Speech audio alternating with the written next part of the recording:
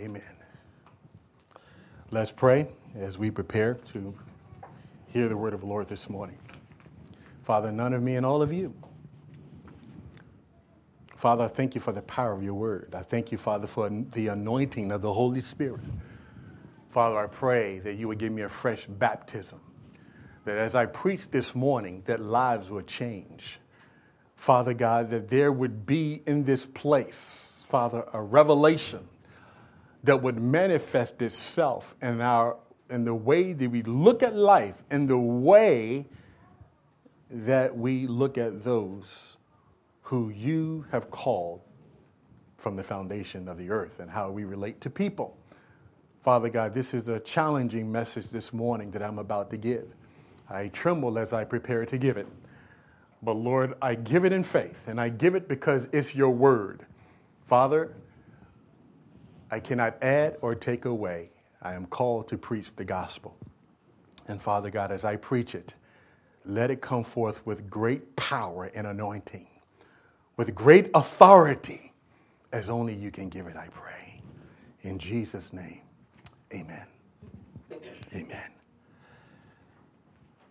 If you have your Bibles, turn with me to Mark chapter number 9.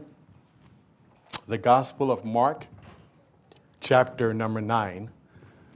Verses 42 through 48.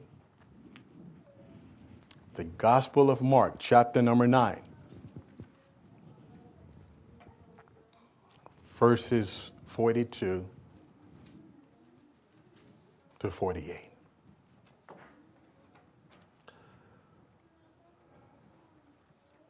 But whoever causes one of these little ones who believe in me to stumble, it would be better for him if a millstone were hung around his neck and he was thrown into the sea.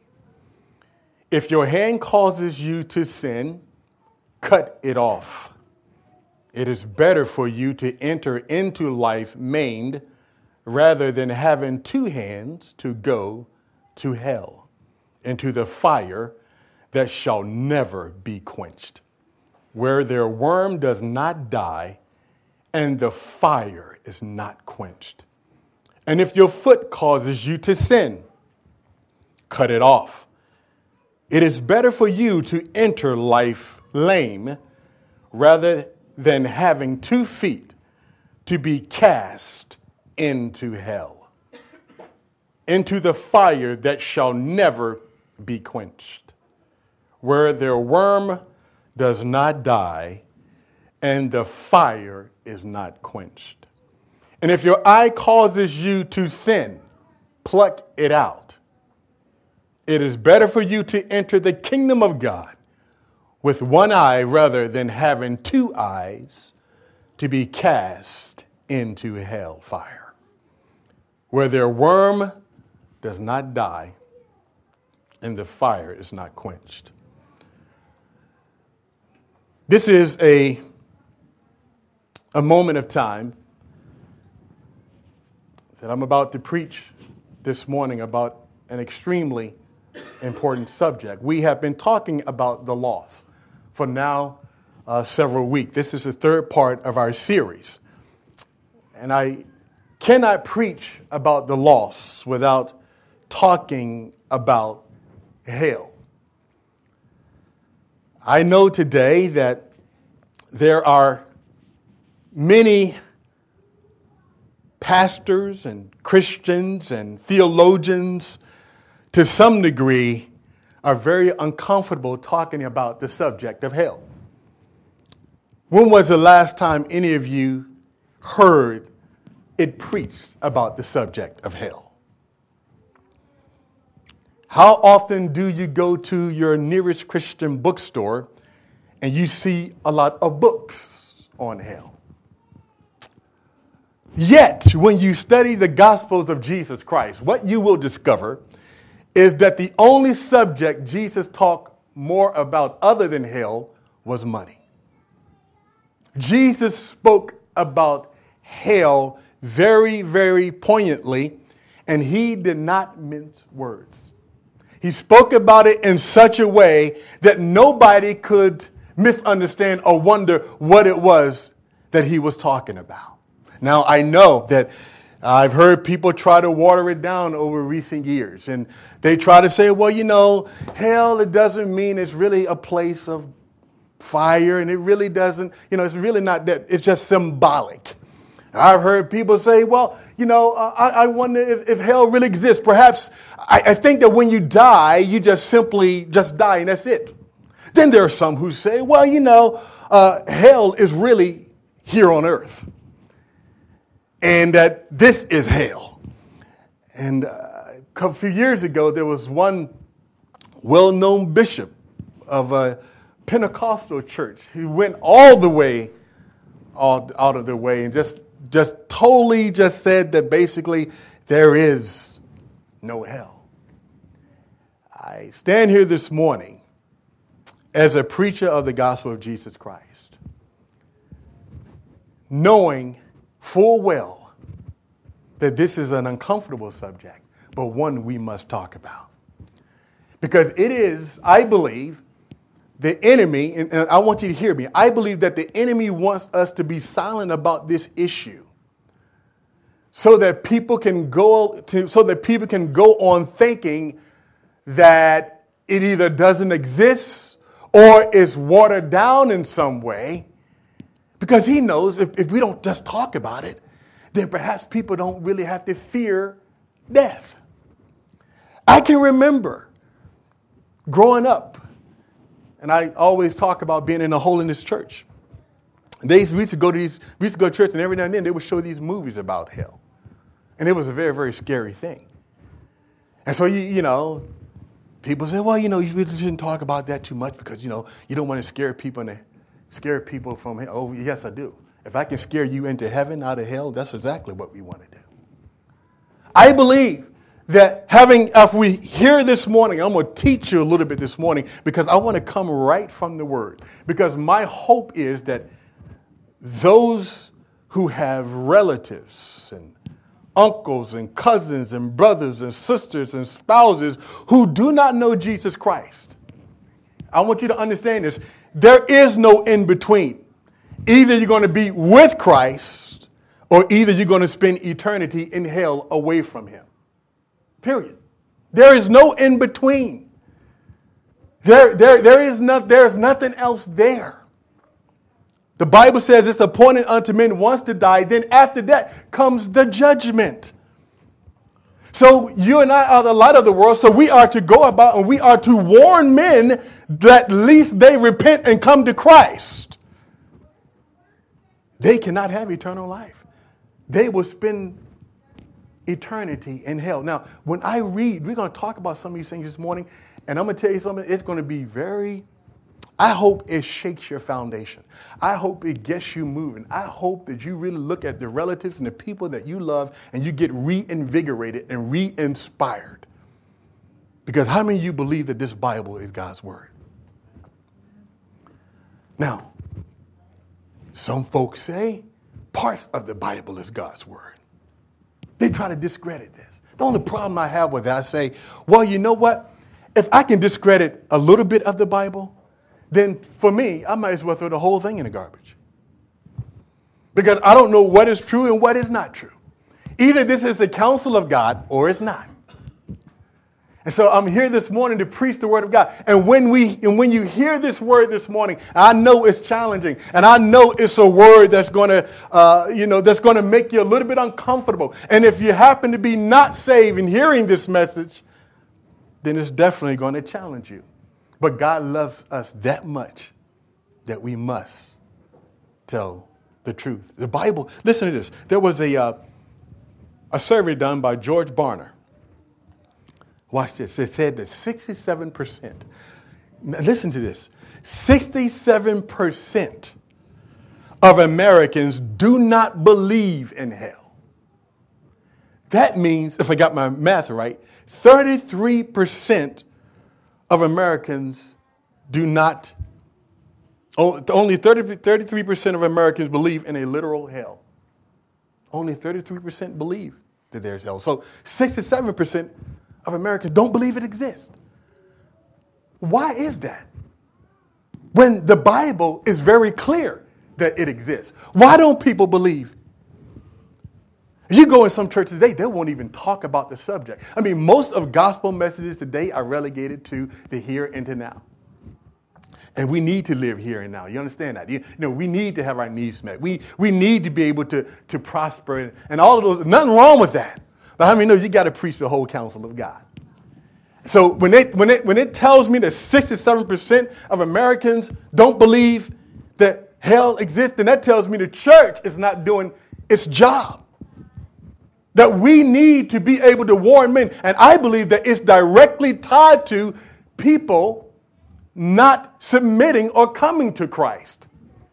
Because take for example, somebody that commits crime. Let's say a person who is tempted to commit crime, but then he or she knows that if I commit this crime, if I commit this murder, if I commit this robbery, that I will go and spend the rest of my time in prison or could.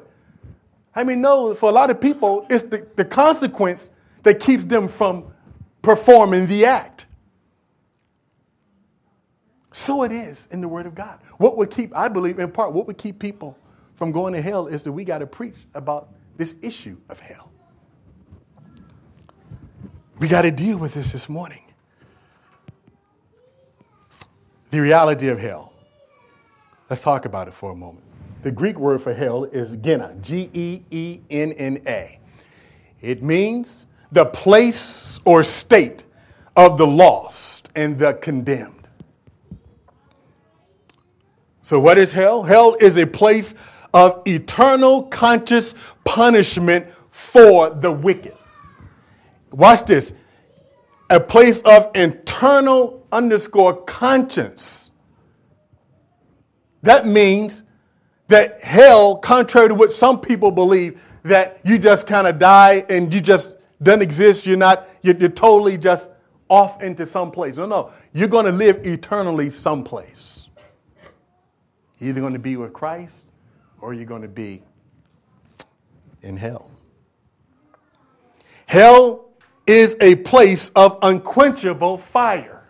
Look what it says here, and we just read this here in a moment in Mark chapter number 9. I'll just kind of underscore a couple. Look at verse 44, where the worm does not die and the fire is not quenched. What is Jesus talking about there? Verse 46, their worm does not die and the fire is not quenched. There it is again. Verse number 48, where their worm does not die and the fire is not quenched. Hell is a place of weeping and wailing. Matthew 13:42 says, the Son of Man will send out his angels, and they will gather out of his kingdom all things that offend, and those who practice lawlessness, and will cast them into the furnace of fire. There will be wailing and gnashing of teeth. Anything where there's wailing, how do we know it's pain? There's suffering. There's heartbreak. When there's wailing, there is no joy. There is no peace. Everything that is bad, everything that we understand that is negative, terrible, horrible, it is all wrapped up in this concept of hell. Hell is a place where there is no peace. There is no joy. There is no happiness. And once a person goes to hell, God forbid, because we don't want anybody to go there, there is no turning back. It's not like one could go and say, okay, I changed my mind, God, now I'm ready to come back. No, once you die and a person goes into hell, he or she cannot say, hey, wait a minute, I want to turn around and try this all over again. The Bible says that Jesus is long-suffering. Why is he long-suffering? Not willing that any should perish, but that all come to a knowledge of the truth. So why is God so patient? And we're thinking Jesus come back, because he knows that this is it. Should a person die and refuse to accept his sacrifice. So everything, this is a place of torment and fear, gnashing of teeth. That speaks to fear. Torment, weeping, sadness, everything that we hate in this world negative, it peaks in hell. It peaks in hell. There's also Hades, which is basically hell and Hades. There's a difference between the two. Hades is the abode of the dead. It's when folks who are there, they are awaiting their final judgment. Hades is a temporary place that receives non-Christians until God's final judgment of the end of the world. And we're going to talk about Hades here in a moment. So hell is a place of conscious torment. Look at Revelation chapter 14, verses 9 through 11. And I don't expect to get any amens this morning. I expect you to be serious. I expect you to hear this morning. And I expect you to be in prayer. Revelation chapter number 14, verses 9 through 11. Then a third angel followed them, saying with a loud voice, if anyone worships the beast and his image. Now this is speaking to the last days. This is speaking during the time, talking about when the Antichrist sets up his system on the earth and people begin to follow him. It says, if anyone worships the beast in his image and receive his mark on his forehead or his hand, he himself shall also drink of the wine of the wrath of God, which is poured out in full strength into the cup of his indignation. He shall be tormented with fire and brimstone in the presence of the holy angels and in the presence of the Lamb. And the smoke, listen to this, of their torment ascends forever and ever. And they have no rest. Listen to this. This is horrible. Have no rest day or night who worship the beast and his image. The picture there is that hell is a place of torment, and they have no rest. They have no rest. They are consciously aware of what is taking place. They have no rest day or night. I want you to get the picture because this is hell. Revelation 20:10 says this. The devil who deceives them.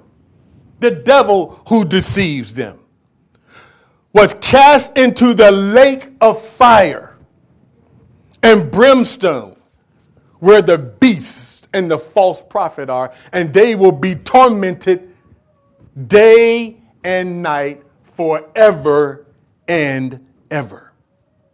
Now, while I'm preaching this message this morning, I want you to be thinking about those that you love. I want you to be thinking about those that you have relationship with and those that you know who have not given their life to Jesus Christ. And as I'm preaching, you should be praying for them. Who goes to hell and why was it created? That's two questions we're going to ask.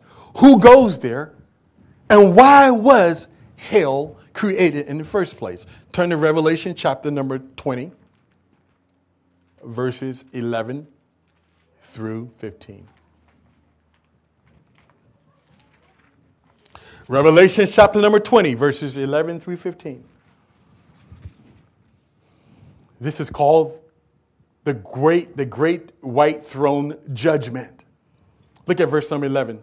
Then I saw, starting in verse number 11, then I saw a great white throne and him who sat on it, from whose face the earth and the heavens fled away, and there was no place found for them.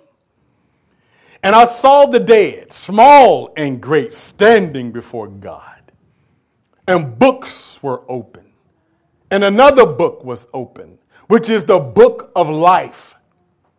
And the dead were judged according to their works by the things which were written in the books.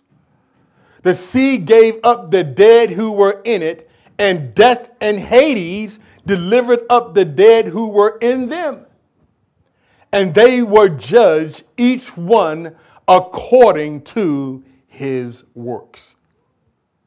Then death and Hades were cast into the lake of fire.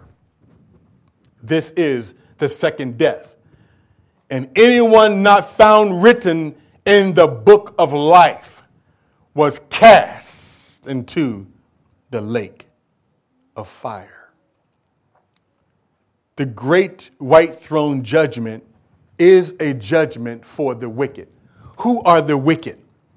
Because you know how we like to compare ourselves and the human nature. You know, we look at certain people and we say, okay, I'm not as bad as that person. So, you know, and we compare ourselves, which the scripture says is not wise.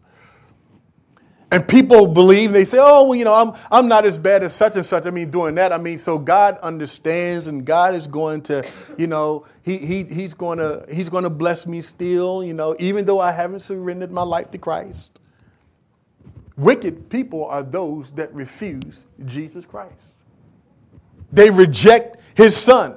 And it's more to Christianity than just saying, I know Jesus, because the Bible says that the devils believe and they tremble. So when we talk about salvation with regard to Jesus Christ, we're talking about a life that is surrendered to Jesus, whereby we make him our Lord and our Savior. We live for him. We have relationship with him. The great white throne judgment is a judgment for the wicked or unbelievers, those who have rejected Jesus Christ. He talks there about the book of life. What is the book of life? The book of life is the set of names of those who will live with God forever and ever. Hopefully, that's each and every one of you. The book of life. Think about it. Everyone who received Jesus Christ as Lord and Savior is written in the book of life. In other words, it's simply a way of saying that God has your name on the roll. God has your name on the roll. You remember being in class, they said, I don't know if they still do it. When I was little, they used to read the roll. They call your names. Here. You remember that? They still do that now? They probably don't do that anymore. Here. They read the roll and go all the way down the line. So the book of life, what is the book? The book of life is everybody whose name is written. But the scripture says that whoever name was not written in the book of life was, look, it says, anyone anyone not found written in the book of life was cast into the lake of fire. This is what we're talking about this morning. How many know this is serious business? How many know people? This is why people don't want to talk about it. We just rather avoid it. But you know, if you really love somebody, you tell them the what? Truth.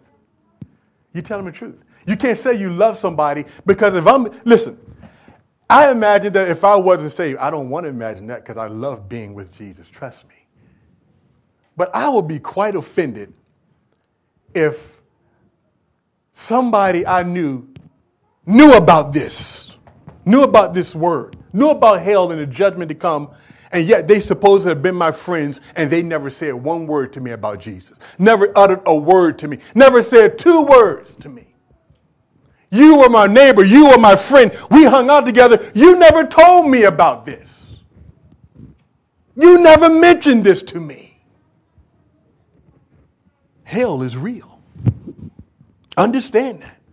Hell is real. Just as sure as I'm standing here today, this is about spiritual warfare and battle. This is why Satan, this is the fight between the army of darkness and light. And you know God is going to win because the book declares us winners. We understand that. See, this is spiritual warfare. That's why the church chairs is not filled up, because it's spiritual warfare. The enemy don't want people to hear the truth. He want to drag as many people as he possibly can. He wants you not to talk about Jesus. He don't want you to say anything. He wants you to be comfortable. He's fine with you every Sunday coming to church, sitting in your seat and saying nothing to nobody. He said, that's cool, because he can't do nothing about you because you're already, if you're saved, you're going in if you're saved. So he's fine if you just come to church and you just sit and you just chill. The devil's fine with that.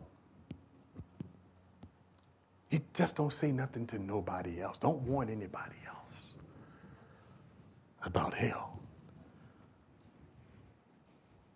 The Bible says, he who overcomes will be dressed in white. I will never blot out his name from the book of life, but will acknowledge his name before my Father and his angels. That's Revelation 3:5. He speaks there about the second death, which is the worst kind of death, because the second death, you die physically. If you don't know Christ, that's one type of death.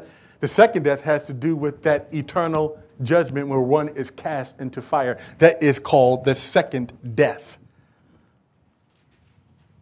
The second death.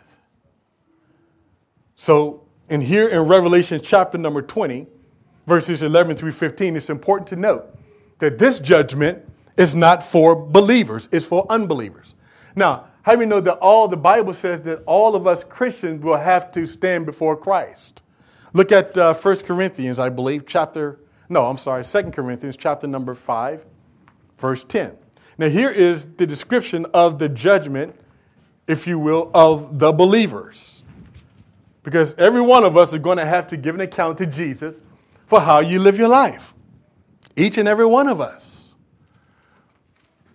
For we must all appear, 2 Corinthians chapter number 5, verse 10.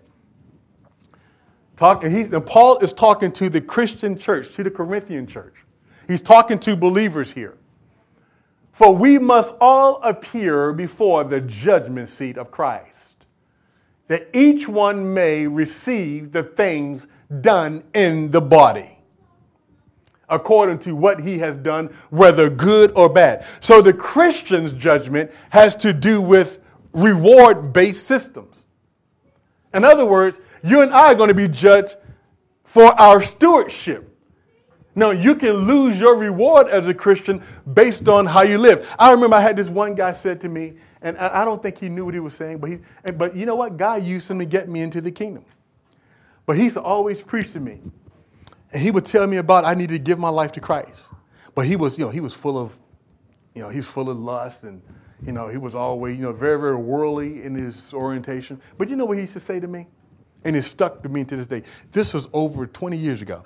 He used to say to me, well, you know what? And I used to say, man, you know how the world, people in the world, how people in the world, they get religious. You know how, people that are not saved, as soon as you do something wrong, they become evangelists, they become Bible scholars and teachers, and they begin to preach to you about how you're supposed to be, those kind of people. And I used to look at him, I used to say, brother, you're supposed to be a Christian. Why are you acting like that? Why are you looking at that person and you acting? Why are you doing that? He said, well, I am saved. He said, I'm just going to lose my reward. And that's what he used to say to me. I'll lose my reward, but I'm saved. I know Jesus. Now, I'm not to say I'm not going to judge him. But think of this as a Christian. Everything, now watch this. Some people got this crazy idea that somehow we're going to be in heaven and we're just going to stand there for all eternity and just praise and worship Jesus. We're just going to walk around heaven on the streets of gold and just have a party for eternity. You're going to serve him in heaven. There's a kingdom. See, the kingdom. There's things to do. We're going to serve. We're going to serve him. We're going to know each other. We're going to fellowship. We're going to have a good time. It's going to be as God intended it from the beginning. But if you and I only average about, 70 years if we're blessed? What determines how you're going to serve God in heaven will determine, what determines how you're going to serve God in heaven is all dependent upon how you serve him right here on earth. Now, you do the math. 70 years, eternity. Which one is greater? So then, watch this. So how I live my life here on earth is going to determine how I'm going to serve God in heaven. That's why the Bible said the first shall be last and the last shall be first. So you who have served God faithfully, done things behind the scene you serve, and nobody else sees, God sees. And he's going to reward his saints accordingly.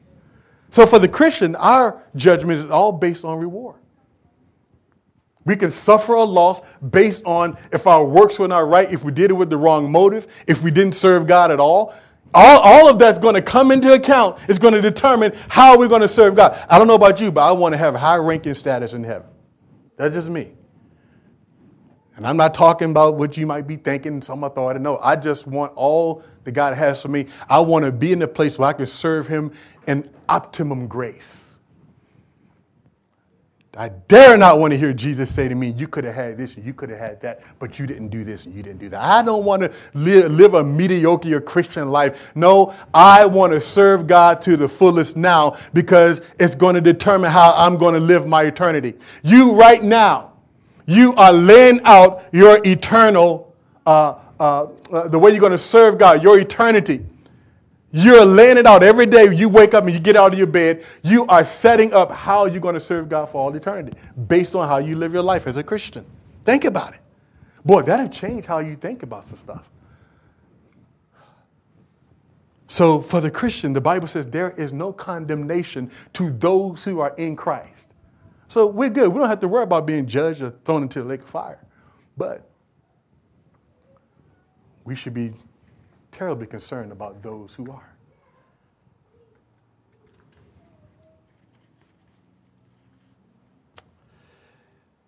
Well, what was hell?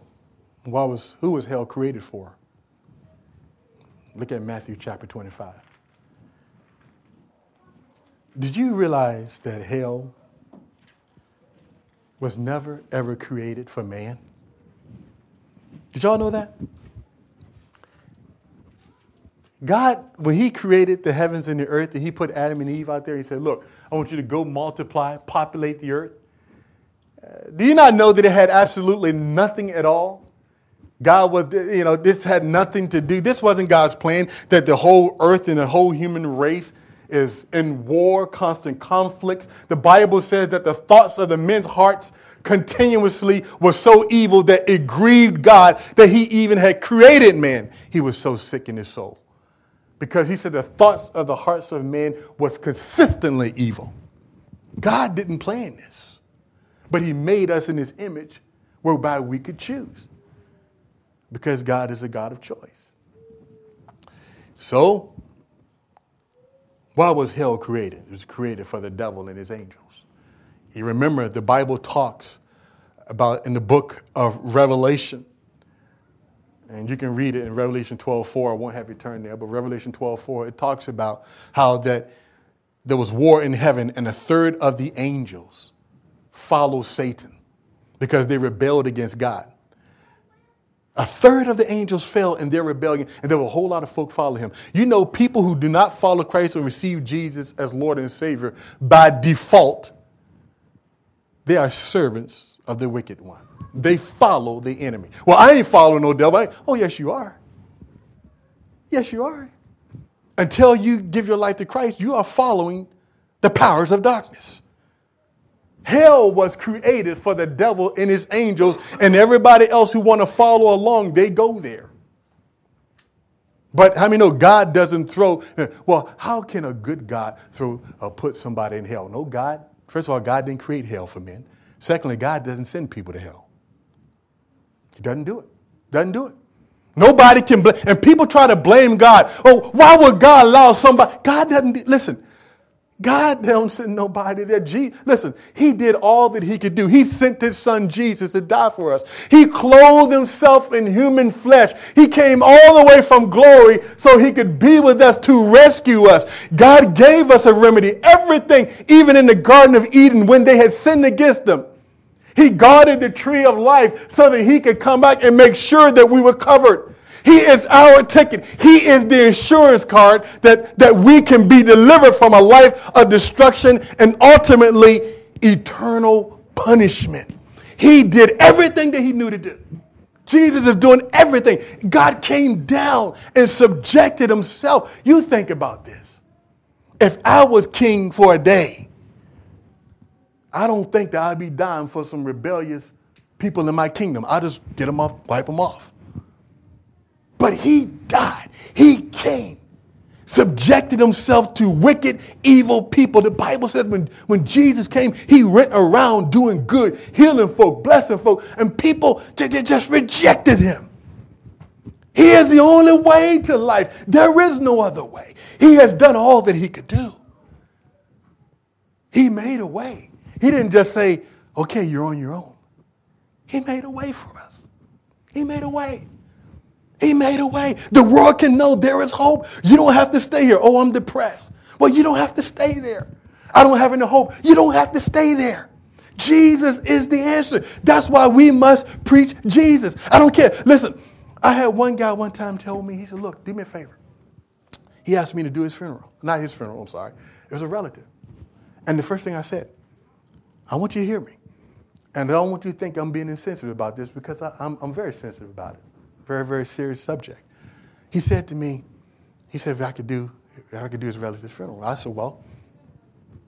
And he specifically wanted me to talk about his brother and how that he was in this good place. And I asked the question, well, was he religious? No. Did he have a relationship with God? No, I never talked about it. I said, well, I can do it, but I can't do that. And I remember going to the funeral, and I still end up speaking. I said some words, but they had another preacher who came in, and he just stood there, and he said how wonderful this guy, how he was in heaven, just what the family wanted to hear. Now, I don't really know for sure. I don't know the man, but I don't lie for people. If I have to preach a funeral, I'm preaching to the living. And if you happen to be dead, you serve God, he did it well, I'm going to talk about you. But if you didn't, I'm not going to talk about you. Just can't. Because I don't want to give people the illusion that everybody is in heaven with God. Because that's the way the world thinks. If anybody dies, they go in a better place, right? And then we say about everybody. That's what we say. Everybody go into, no, they do not. If they don't know Jesus, they are not in a better place. They're in a far worse place. Period. They're in a worse place. There is no better place outside of Jesus. He is the only way. And there must be an urgency in our spirit to tell people the truth. And stop this lying and stop propagating the lie. Because it's a lie that comes from the pits of hell that says that everybody who dies, they go in a better place. It's not true. If you believe your Bible, it's not true. And that's why I read this Bible. That's why I'm reading it to you, so that you can hear it. So that you can look at it and see what it says. Because I don't want you to say, well, Pastor Gary ain't said nothing. I'm just telling you what this says right here. So you can make up your mind. Look at this in Matthew chapter number 25. Verses 31 through 41. I'm going to skip a couple of verses, but I'll read right on through. It says, when the Son of Man come in his glory, and all the holy angels with him, then he will sit on the throne of his glory, and all the nations will be gathered before him, and he will separate them one from another, as a sheep divides his sheep from the goats. And he will set the sheep on his right hand, but the goats on his left. Then the king will say to those on his right hand, come, you blessed of my Father, inherit the kingdom prepared for you from the foundations of the world. For I was hungry and you gave me drink. Listen to this. I was thirsty and you gave me a drink. I was hungry and you gave me food. I was thirsty and you gave me drink. I was a stranger and you took me in. I was naked and you clothed me. I was sick and you visited me. I was in prison and you came to me. Then the righteous are those who are in Christ, will answer him and say, Lord, when did we see you hungry and feed you, or thirsty and gave you drink? When did we see you a stranger and take you in, or naked and clothe you? Or when did we see you sick or in prison and come to you? And the king will answer and say to them, assuredly I say to you, insomuch you did it to one of these, the least of these my brethren, you did it to me. You see? Now I want you to think about what you did yesterday at the homeless shelter. You see what Jesus said there? He said, when you do it to the least of these, you're doing it to me. But watch what he says. He goes on a little bit further. And the king will answer and say to them, assuredly I say to you, insomuch as you did it to least of these, my brethren, you did it to me, verse 41. Then he will also say to those on the left hand. Now these are the left hand that characterizes those who are not believers. Depart from me, you cursed, into the everlasting fire prepared for who? The devil and his angels. Who was it prepared for? But he said that the person, this evil person, this wicked person, depart from me and go right there where they are because you decided to follow them. And look what he says here. For I was thirsty and you gave me no food. I was hungry and you gave me no food. I was thirsty, you gave me no drink. I was a stranger and you did not take me in. Naked, you did not clothe me. Then they will also answer him saying, Lord, when did we see you hungry or thirsty or stranger, naked or sick or in prison and did not minister to you? Then he would answer them saying, assuredly I say to you, insomuch as you did not do it to one of the least of these, you did not do it unto me. And these will go away into everlasting punishment. Everlasting punishment. This is serious business. See, this is what church is about. I want you to get that into your spirit. Everlasting punishment. That means a punishment that never stops. A punishment that never stops. But the righteous enter eternal life. Jump on over in our last scripture verses we're going to read. Is in Luke chapter number 16.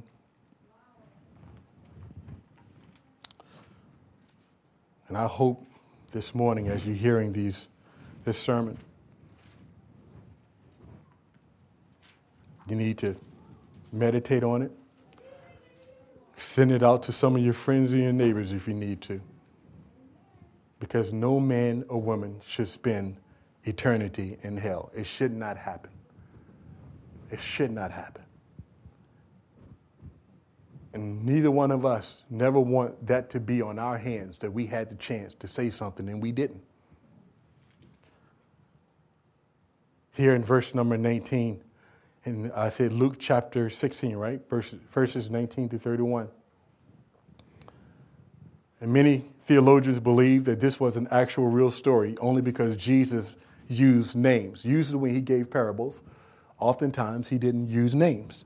But here he uses names. Now, it's not the same Lazarus that he rose from the dead. But many theologians believe. But whatever the case, I want you to think about this for a second as we begin to read this. If there was no hell like so many people say, why does the Bible and Jesus talk so much about it?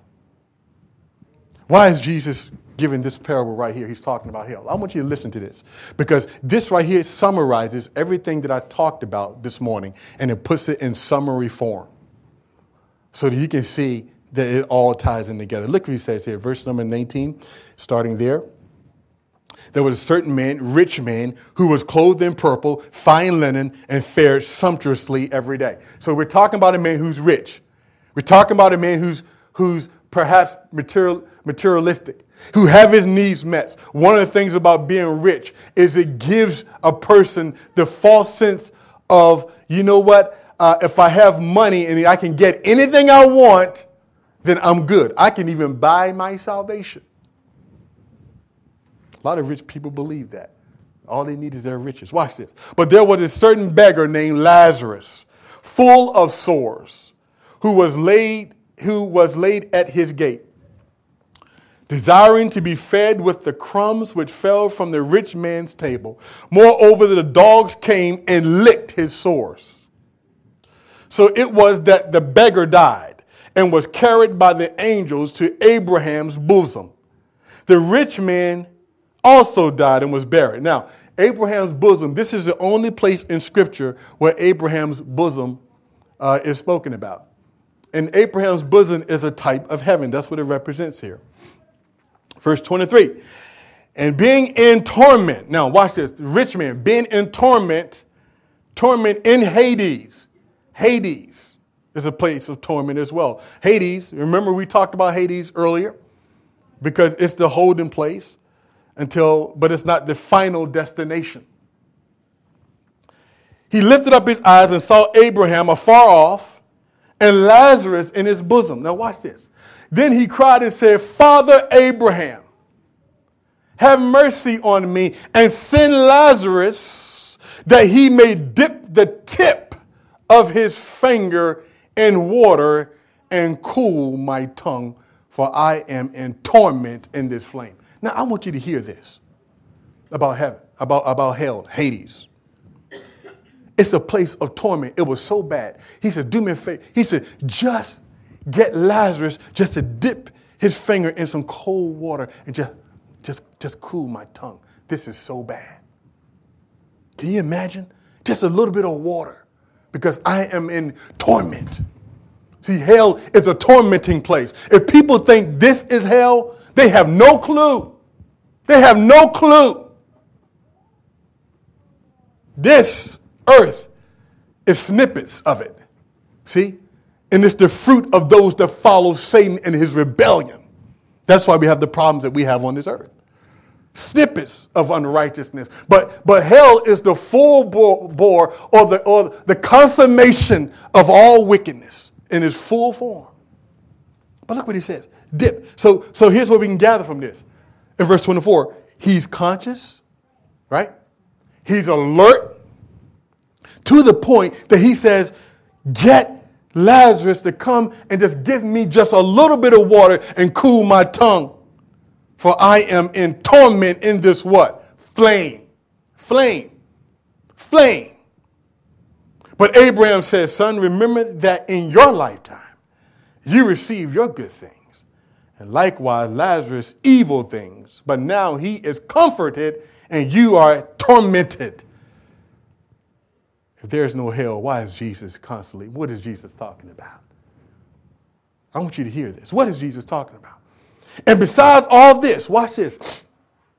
Between us and you, there is a great gulf fixed, so that those who want to pass from here to you cannot, nor can those from there pass to us. In other words, when somebody goes to hell, it's not like you and I who are in heaven, who know Jesus, can say, oh, hold on for a minute. Let me go talk to my brother, or my aunt, or my sister, or whoever, or my friend over here in hell. You can't do that. It's a great gulf fix. There's a divide. There is no communication. Remember, there's nothing good about hell. Nothing good about it. It's pain, torment, suffering, depression, anguish. All of that stuff that's why you hear me say that depression and all that is demonic. That's what comes from the enemy. Because it's what hell is. It's all of that ratcheted up. It's the worst of worst. Now I want you to see that this rich man being in this situation, I want you to hear, he's in torment. He's in pain. But listen to this.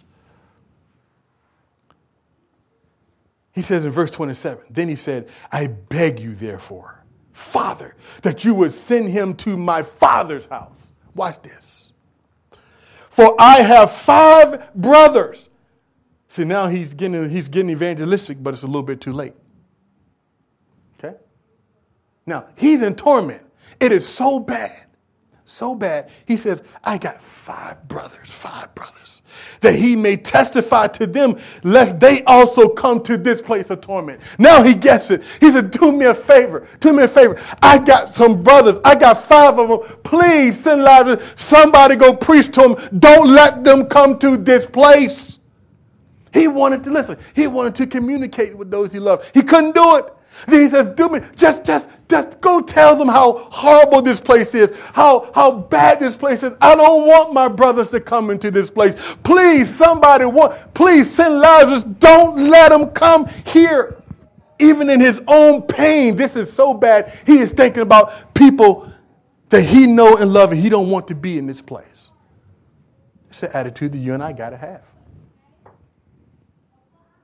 Because he realizes his money can't save him.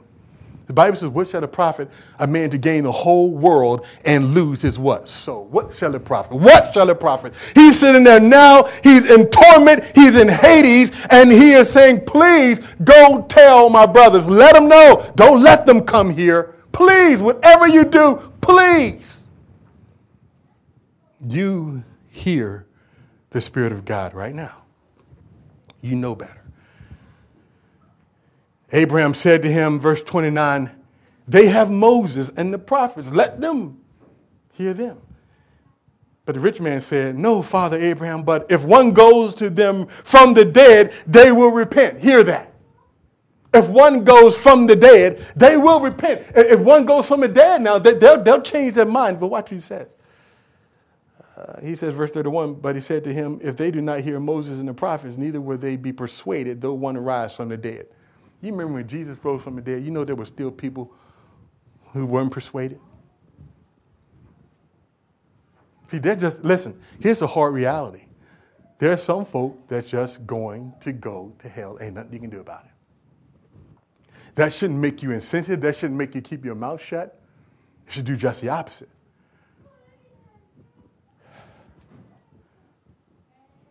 But Jesus rose from the dead. And there were those, the Pharisees in particular, who got so mad and so angry. You would have thought that if somebody get up from the dead, death could not even hold them, that there must be something about this man that's violent. Something about him that suggests that he knows God. And they still didn't hear him. And you and I go today and we preach Jesus. And you know, there's still people who don't hear. And Jesus came up from the dead. How do you avoid hell? Very simple.